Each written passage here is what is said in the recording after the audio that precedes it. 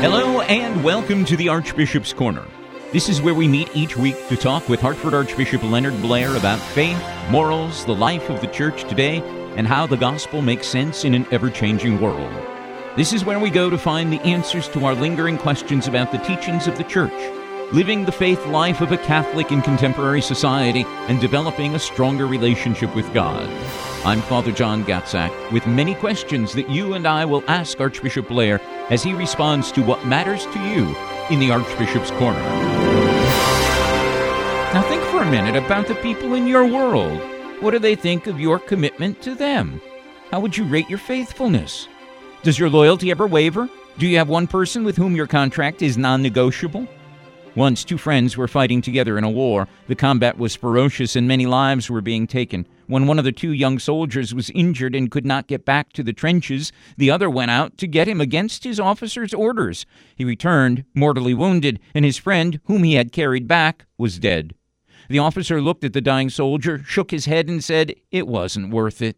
The young boy, overhearing the remark, smiled and said, "But it was worth it, sir, because when I got to him, he said, 'Jim, I knew you'd come.'" Make the most of your relationships. Follow the advice of Benjamin Franklin. Be slow in choosing friends and be even slower in leaving them. It is here in the Archbishop's Corner where Archbishop Leonard Blair leads us to the knowledge that will help us make the most of our relationships. Yes, with one another and also with God. So thank you, Archbishop Blair, for leading us into the Archbishop's Corner to show us the way into a closer relationship with God and with one another. How are you? I'm doing very well, thank you. Let's talk about National Parents' Day, which is today. It's a day that we recognize outstanding parents and we celebrate the teamwork in raising children, support the role of parental guidance in building strong, stable societies. Now, raising a child in a world that is constantly changing must be quite the challenge. Do you have any words of encouragement for those parents that might be listening in to us today? Yes, well, you always come up with all these national or international observance days, some of which I must admit are a little bit bizarre, like National Eat Vanilla Ice Cream Day or something like that. But this one about parents is very, very timely because I actually wrote a little preview. My next article in the transcript is called Think Parent. And I was prompted to do it by a group in my former diocese of Toledo. That was their kind of motto for an observance, Think Parent. And basically what that means is that we sometimes forget that the most important people that we need to support if we're talking about our future generation or about the health of our parishes and schools or our society are parents. The church, it's stated in the Catechism of the Catholic Church that the parents are the first and primary educators of their children. They have the prime responsibility for this, a God-given responsibility. And certainly the state and society can hopefully help. And in some cases, the state has to intervene if parents, are abusive or something like that. But this is a sacred obligation of parents. And so if we want to benefit our children, we have to help their parents to be good parents and to support them in doing what needs to be done. So you're saying this is has been very much on my mind as I wrote that article. If you look at the role of parents today, there are so many challenges to parents today to raise their children with good values and to be there for them, one of which I would think is the internet. And there are so many avenues through the internet that can challenge a parent's role today. It must be extremely difficult. Well, of course, a child's world is, if I can put it this way, invaded by all kinds of voices and all kinds of images and all kinds of activities that are far outside the home and have to do with larger cultural and social realities. And so, yes, but, I think most young people still look to their parents, certainly, as the people who, they trust and who have the greatest influence on them. So we shouldn't think that it's hopeless, but I think parents have to probably be much more vigilant and much more proactive about their children than maybe they used to be. I mean, when you and I were kids, we were in the neighborhood playing, and we had our bike or our roller skates or whatever, and to the park. my gosh, we used to do things, go out, things. I think parents today are probably afraid to even let their kids do a lot of that stuff unless it's supervised because of the kinds of society in which we live, sadly. But, so it is a matter of being vigilant and proactive. It's nice that we have a day like National Parents' Day to support parents in their challenge. Yep. Well, tomorrow we observe the feast day of St. Martha, a saint who is mentioned in 3 gospel passages, along with her brother Lazarus and her sister Mary. In the Gospel of Luke, Martha receives Jesus into her home, worries herself with serving him, a worry that her sister Mary, who sat beside the Lord's feet listening to him speak, doesn't share. Her complaint that her sister is not helping her serve draws a reply from the Lord, who says to her, "Martha, Martha, you're anxious and worried about many things. Mary has chosen the better part. It will not be taken from her." What is Jesus telling us today? What's the message here for you and I today? Well, I think Jesus is not dismissing the importance of fussing around in the kitchen when you have company, as he was company, and Martha was doing this. But he was saying that the right balance in life, really ultimately the more important thing is to be with him attentively in prayer. The two are not mutually exclusive, because people who work in the kitchen also have to pray, and people who pray also have to work in the kitchen. But he was saying that ultimately the most important thing is to be in communion, in prayer, listening to him. You use that word balance, and that's probably key for all of us, huh? To find that right balance that works. Absolutely, yes. This Thursday is the first day of August and the start of what will be your Legacy Month. This coming month is a time to realize how our actions affect others and the impact of our life choices can have on present and future generations. What do you think? How do you see your legacy at this point as the 5th Archbishop of the Archdiocese of Hartford, Archbishop?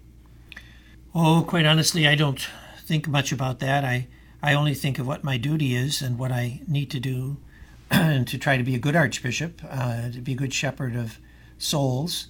And, quite honestly, especially in these troubled times for the Church, I want to do the right thing and to faithfully fulfill promises of my priestly and episcopal ordination. But I figure once you leave this life, in the end, quite honestly, I only care what God thinks. After that, I don't care what anybody. I don't care if there's a picture to me or some mention, or if there isn't, because ultimately, when we leave this world, the only thing that lasts and the only thing that's important is how we are in God's eyes. And you don't do what you do in order to impress or to leave some type of a legacy on the Archdiocese. You do what you do, as you mentioned, because you believe it's the right thing to do, and this is what the will of God is for you as Archbishop of Hartford. Well, certainly. Well, I hope that I will have built up the faith of people and handed on faithfully the teaching of Christ, the teaching of the Church. That's what a bishop's job is, to be a teacher of the faith. So I hope I will have done that, and as a result, people will continue to believe and practice the faith and hand it on and bear witness to Christ in the world. It's a very challenging time to do that in right now, as we all know. But there have been many challenging times in the history of the Church. I laughingly say that, if you die and get to heaven, you got to have something to talk about in the locker room, and I'm going to have plenty to talk about. Well, let's take a look now at the road to happiness in life, and this is where we examine the wisdom of Pope Francis that is drawn from some of the Pope's writings. I'll read a short portion of the Holy Father's address, and then we'll ask you to comment with your own thoughts on what the Pope has said. This is taken from Pope Francis's general audience delivered on June 11th of 2014, and it's called "Be Like a Child in the Embrace of the Holy Spirit." The Pope says, "When the Holy Spirit dwells in our hearts, we feel comfort and peace. We understand how small we are. We experience the feeling, a feeling so strongly recommended by Jesus in the Gospel, of placing all our cares and hopes in God and being embraced and sustained by His warmth and protection, just like a child with his dad. This is what the Holy Spirit does to our hearts. It makes us feel like children in the arms of our dad. In this way, we understand how fear of the Lord can become docility, gratitude, and praise, and how it fills our hearts with hope." Archbishop, your thoughts? Yes, well, a couple. It's interesting, in our novena prayer for Pentecost, we pray for the gift of fear of the Lord. And people today sometimes say, oh, well, we shouldn't fear God. Love has replaced fear. And of course, even St. John in one of his epistles says that perfect love casts out fear. But like so many things in Scripture, the context of how it's presented can give different nuances to it. And certainly what St. John says is true in the sense of servile fear or kind of a terror. Yes, in that sense, perfect love casts out that kind of fear. Mm-hmm. But the Old Testament and the New also makes a lot of reference to fear of the Lord in a different sense, in the sense of a gift of the Holy Spirit. That means that we have this basic fundamental reverence for God and for His will, that God is God and we are His creatures, and that God is good and true and just, and therefore we have to have a healthy sense of that kind of reverential fear, so that we will be motivated to strive always to do God's holy will. So the Holy Spirit, as the Pope says here, fear of the Lord can become docility, gratitude, and praise, and how it fills our hearts with hope. That's the kind of fear of the Lord of which the Scriptures speak. And of course, the other thing too, this sense of the Holy Spirit, Jesus said that if we have the Holy Spirit within our hearts, He will tell us what to say when we're dragged before kings and governors on Christ's account, that the Holy Spirit will give us the gracious words that we need. And so we have to have that trust, but we also have to pray and be people of faith that the Holy Spirit has been given to us, and we have to ask for the gift of the Holy Spirit to be poured into our hearts and minds and souls. How very comforting, as the Pope says here, the Holy Spirit does to our hearts. It makes us feel like children in the arms of our dad. A very comforting thought, huh? Just today, as a matter of fact, I happened to note, as we're recording this, I noticed a piece in the Catholic news somewhere, the story of a man in France, a Catholic, who apparently was present at the Mass in one of these small churches where the priest who was celebrating Mass was attacked and knifed to death right at the altar. I remember that was big news some time ago. But this man in the story says that he fell to the ground in the church, kind of playing dead, so that this terrorist who was killing the priest, that he might escape this kind of violent death. But he said as he did this, he was filled with a peace and serenity in the face of this potential imminent death that made him utterly calm and utterly, at peace in the knowledge and love of God. Now that, to me, is really a person who's experienced the gift of the Holy Spirit, just as in the way that Pope Francis has described here. How very profound, yes. Well, we've got several questions that have been submitted by our WJMJ listeners, but let's take a look at our gospel lesson for today first, before we get to those questions. Today's reading is from Luke's Gospel, the 11th chapter, and after the gospel is dramatically presented, we'll talk with you, Archbishop, and ask for your thoughts and what this gospel means. Jesus was praying in a certain place, and when he ceased, one of his disciples said to him, Lord, teach us to pray, as John taught his disciples. When you pray, say, Father, hallowed be thy name, thy kingdom come. Give us each day our daily bread, and forgive us our sins, for we ourselves forgive everyone who is indebted to us. And lead us not into temptation. Which of you who has a friend will go to him at midnight and say to him, Friend, lend me 3 loaves, for a friend of mine has arrived on a journey and I have nothing to set before him? And he will answer from within, Do not bother me. The door is now shut and my children are with me in bed. I cannot get up and give you anything. I tell you, though he will not get up and give him anything because he is his friend, yet because of his importunity, he will rise and give him whatever he needs. I tell you, ask, and it will be given you. Seek, and you will find. Knock, and it will be opened to you. For everyone who asks receives, and he who seeks finds, and to him who knocks it will be opened. What father among you, if his son asks for a fish, will instead of a fish give him a serpent? Or if he asks for an egg, will give him a scorpion. If you then, who are evil, know how to give good gifts to your children, how much more will the Heavenly Father give the Holy Spirit to those who ask him? Archbishop, your thoughts on this gospel? Well, of course, this is the law of all prayer that Jesus is teaching us, the Our Father. And if we simply reflect prayerfully, thoughtfully on each of the verses of the Our Father, we will find there the key to all of life, all of Christianity, all that Jesus asked us to do. That if we live this prayer, then we're living in a life in Christ, in the Holy Spirit. And and of course, then Jesus goes on to talk about the loving providence of God, using various examples, homey examples, to make his point. And he says, if you then, who are wicked, know how to give good gifts to your children, how much more will the Father in heaven give the Holy Spirit to those who ask him? And that's a real important line, because, we might say, oh, well, I want this, I want that, I want something else. But Jesus says that the supreme gift that God gives out of his goodness as a heavenly Father is the gift of the Holy Spirit.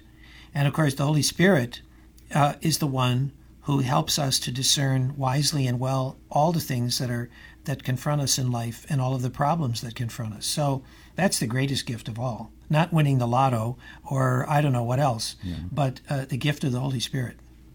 But he doesn't mean that we shouldn't ask for those other things, for the health of a child, or for some type of for food, comfort, or food, or whatever it is. Sure, it doesn't mean. No, he doesn't say that is that God does not hear that prayer, but he's simply saying that the greatest gift is the Holy Spirit.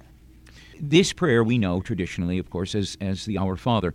Here, our translation says, "Do not subject us to the final test."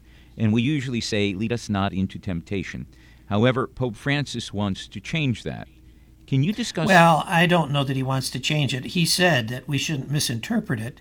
And I think the Italian bishops, I don't know how hallowed the Italian translation is of the Our Father compared to the English one in the respective languages, and that they're... I think they're doing their liturgical translations. When we redid ours, our new missal, we decided not to change the translation. They may be at a point where they're redoing all their other liturgical texts and decided to do this one in a different way. But again, you still have to be faithful to what it says in the original Greek in the Gospel. So it'd be interesting to see how they might do it. But on the other hand, remember the Pope, he was explaining more than anything something that does need explanation. You can't take what it says on face value as if it is God who leads us into temptation. That's not what that means. No, well, the translation we have before us says, "Do not subject us to the final test." So that's a different way of putting it, Yeah. I don't remember Greek, my biblical Greek, well enough to know exactly what the words are. I don't remember either, and you were much better in Greek than I was. If you say so. Okay. All right, let's move on to some questions that have been submitted, Archbishop, by our listeners. For instance, Kate from Torrington says, "What impact will loving others have on us? Can you discuss what God promises to give to those who care for others?" Well, Kate, in a way, love is its own reward, isn't it?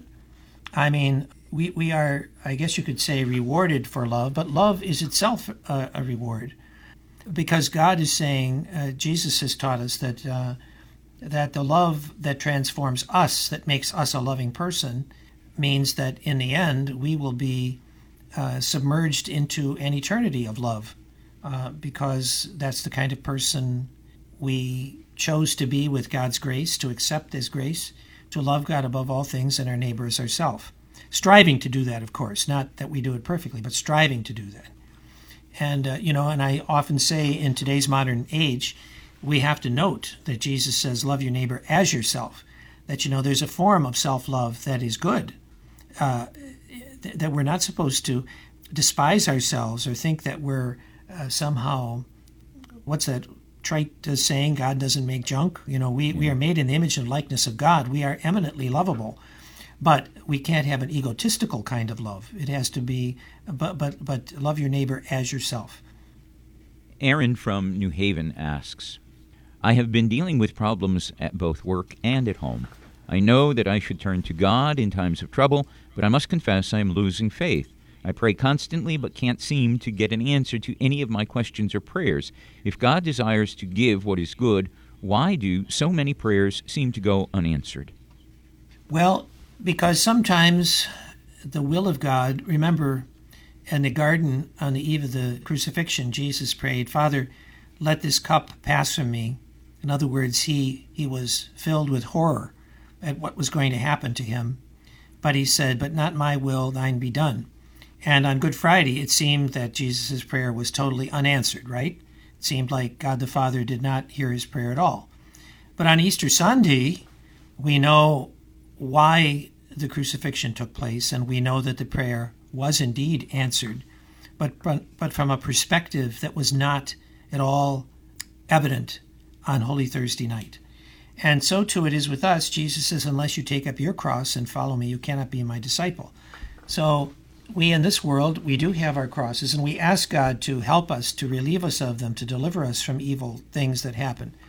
But God writes straight with crooked lines, and sometimes the grace he gives us is not by changing the suffering that we have, but by giving us the grace to bear it, and more than just bear it, to be more conformed in faith, hope, and love to Christ in a way for the redemption of the world.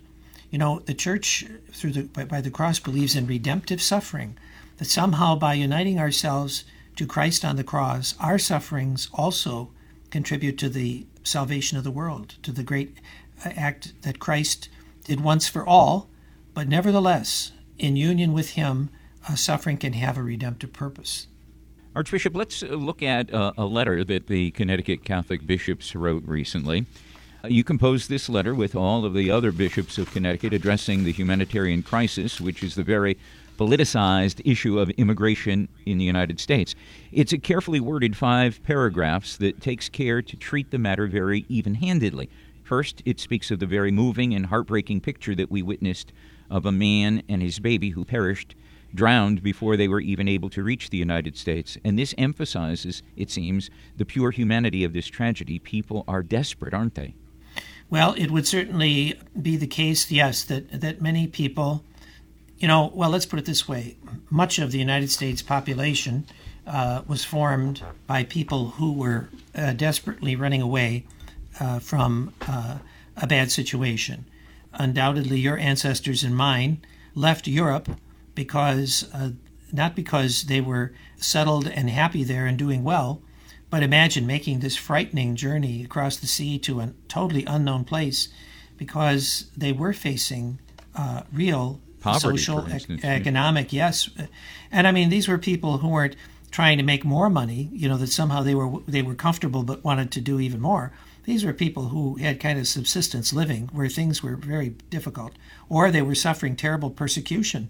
And so we shouldn't be surprised that that's still the reason for a lot of immigration in the world. And I'm no expert in this, but clearly south of our border there are political, social situations that are very threatening and dangerous for a lot of people, including families. And some people are so stressed at this that they are willing to risk whatever it takes to come to the United States. Well, you call for and you urge, quote, our government to act for a complete overhaul of existing immigration policies. Speaking of political gridlock, the letter says, and I quote again, both of our major parties have fallen woefully short of enacting immigration reform and of honoring the basic humanity of migrants and refugees. And it also asks that those responsible in government to undertake an examination of conscience as to what they have done and have failed to do when it comes to respect for human persons and the enactment of fair and balanced legislation. Is this not a call to drop all the political games and to craft a bona fide solution to this crisis? Well, yes, this is it really is a moral issue of how we treat one another and how we respond to the grave crises that people face in the world, and how we do that individually and as a community and as a nation. So this is not just politics. This is a moral question. again, everybody shares some blame in this. This is not one political party or another. I know that today in our country there's such acrimonious debate and accusations between the parties. That is another matter in its own. I'm not going to get into that. But I simply am going to say, as we did in our letter, that both political parties, even when they have been responsible in power in the government, have not dealt with immigration reform. I can remember way back that the first President Bush wanted immigration reform. And I don't know, probably presidents even before him may have done it, but I particularly remember that. So we need to stop accusing one another and start to do something to remedy the problem. Because, the bishops have always said, too, that this is a principle of morality, that a nation has the right to control its borders, and to have a rule of law. But on the other hand, we can't, at the same time, allow this huge problem to develop a humanitarian crisis, really, without dealing with it in a responsible way. The letter ends this way. You say, quote, "We urge everyone to work and pray for a better way forward in addressing this humanitarian crisis." I think that's something that most everyone can agree is needed, don't you? Well, I would hope so. And, it does require people to make a commitment to finding a solution.